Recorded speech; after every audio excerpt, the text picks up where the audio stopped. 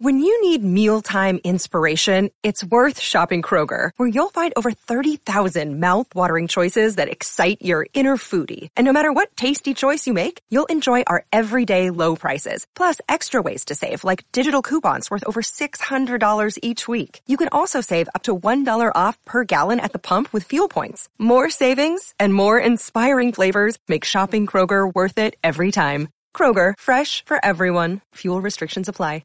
Spend about 5 minutes now with a guy that has decided, like others, to run against George Santos for Congress on Long Island. The embarrassment that has become George Santos, one of the 4 Republicans to win on that big day back Election Day last year.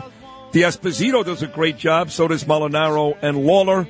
Not so much with Santos. Mike Sapraicone is a guy that spent a lot of years with the NYPD, was a detective, lives out there, I believe, in Nassau County, and is going to run against Santos. He joins us right now. Good Friday morning, Mike. How are you, pal? Good morning, Sid. Thanks for having me. I'm great. I'm feeling really good, and I do live in the district. I live in New York, Congressional District 3 here in Long Island. So you live, are you next door to Rex Heuermann or down the block? Probably down the block. Probably down the block. It's become crazy, though, because every Nassau County resident probably gets asked that question more than any other, right? I mean, Bill, do you live close by? You ever meet him? You ever see him? We know it's a huge county, as you know, as a police officer, a huge county, but he's probably the topic of every conversation, right?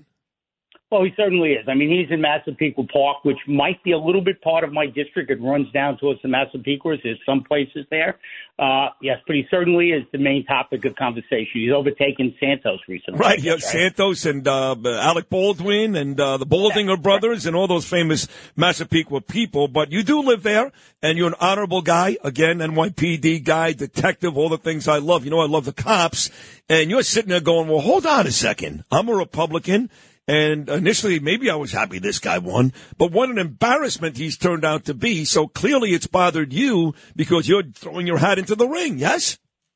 Well, yes, certainly. And, you know, he deceived everybody. He put a stain not just on Congressional District 3 here in Long Island, but on New York State, on the country, and on the nation, on the world. I mean, I owned a global business for many years. I just recently sold it. And people in Europe were saying to me, are you kidding me? How do you guys let this happen? So it's been such an embarrassment. And this is not having a hiccup. These are premeditated things that he's done and said over the course of time that we've just let go by. I love when guys like you know, cop, a guy who owns his own business, jumps in. I had a buddy, he's still a very, very good buddy. His name is Bob Cornicelli. He actually served this country proudly. He went against Andrew Garbarino. Now, Garbarino, of course, had Pete King's endorsement. That's basically Jesus out there in Nassau County, so you're not going to lose.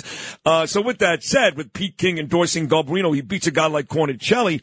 What about you? Have you talked to some of these leaders out there, guys like Cairo, Pete King, Bruce Blakeman, any of those folks?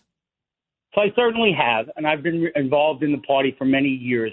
But the chairman has made it clear to me that, you know, it's perfectly okay that I'm jumping in the ring, but in the race. But he's not going to make a decision until the time comes. He needs to win this, and he's going to look at all the possibilities, and he's going to make the best choice for the county, for the party when the time comes. And a lot depends on what Santos does, because we need him to step down by a certain date in order for there to be that special election, right? And right now, we don't know what he's doing. But if he doesn't step down, are you telling me all this becomes academic? It does. It does. And what will probably happen is there will be some type of primary. There's several other people who have jumped into the Republican side, and there will be probably some type of primary next year for the 2024 general election, which is a presidential year. And that's going to be tough out here in Nassau County. You're talking about Joe Cairo, of course, when you talk about the chairman. So do you know how many other folks, as of now, are jumping into this race? I think there's one other from a young man from Queens. ex-military person, and I think there's an attorney just jumped in from up by my area the other day. Okay, so when you look at these other two candidates, maybe there'll be more by the time this thing happens, if it does happen, to your point.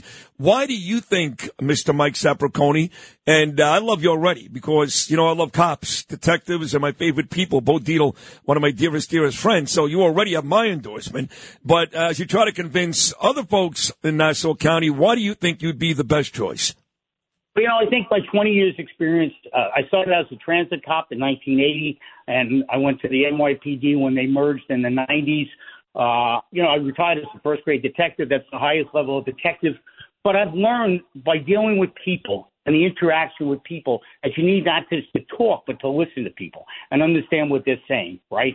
And work things out, de-escalate situations, don't bring it to another level.